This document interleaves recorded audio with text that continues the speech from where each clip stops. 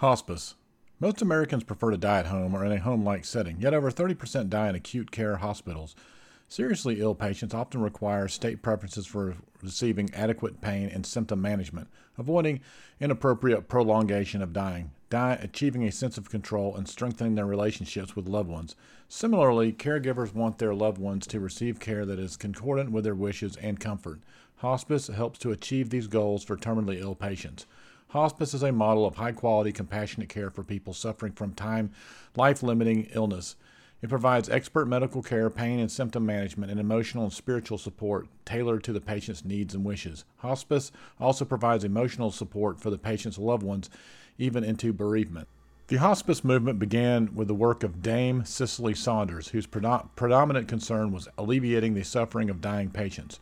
In 1967, Saunders opened St. Christopher's Hospice in South London and is now credited with developing the principles of hospice care and have become the core values reflected in hospice program policies worldwide.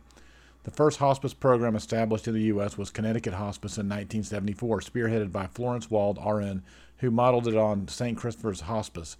Both programs were in an inpatient setting. U.S. hospice programs follow a model that emphasizes care in the patient's home and supports patients to die at home.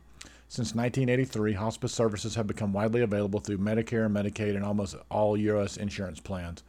Hospice care in America. The most recent decade has seen significant growth in the number of hospice programs and hospice utilization. Variations in hospice use can also have basis on hospice and physician characteristics. One study found that 78% of hospices had a minimum one enrollment policy that might prove restrictive to access to care for patients with potentially high-cost medical care needs, such as chemotherapy or total parenteral nutrition. Smaller hospices, for-profit hospices, and hospices in some areas of the country consistently reported limited enrollment policies. This may be an important contributor to the previously observed underused hospice by patients and families. Another contributor is physician characteristics. Patients cared for by physicians who frequently preferred to hospice are more likely to be enrolled in hospice care earlier. Issues of concern. Home care. The level of care is administered in the patient's place of residence, which could be a private home, a personal care home, a nursing facility, or a prison. In most states, the benefit does not cover the cost of a patient's room and board in a nursing home. For a hospice program to obtain certification by Medicare, it is required to have 80% of its patients in their own homes. During home visits, the hospice team makes physical and environmental assessments and assesses the patient's and family needs for additional services and assistance.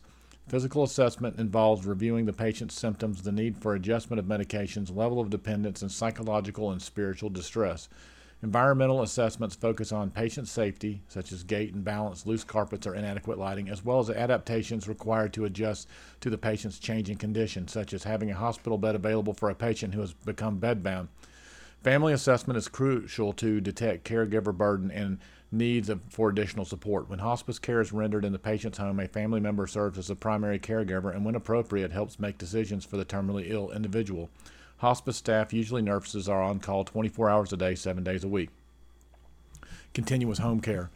This level of hospice care, which is more intense than routine home care, is given during brief periods of crisis management and acute symptoms with the intention of maintaining the patient in their home setting. To justify continuous home care, the patient needs direct, skilled care for 8 hours a day, over 50% of which has to be delivered by nurses. An example of skilled care would be intractable pain management with frequent assessment and administration of intravenous medications. A nursing home cannot provide this level of care. General inpatient care. Provision of this level of care is outside the patient's usual home environment in a Medicare-approved facility such as a freestanding inpatient hospice facility, a contracted nursing home, or hospital. This setting does not include custodial or residential.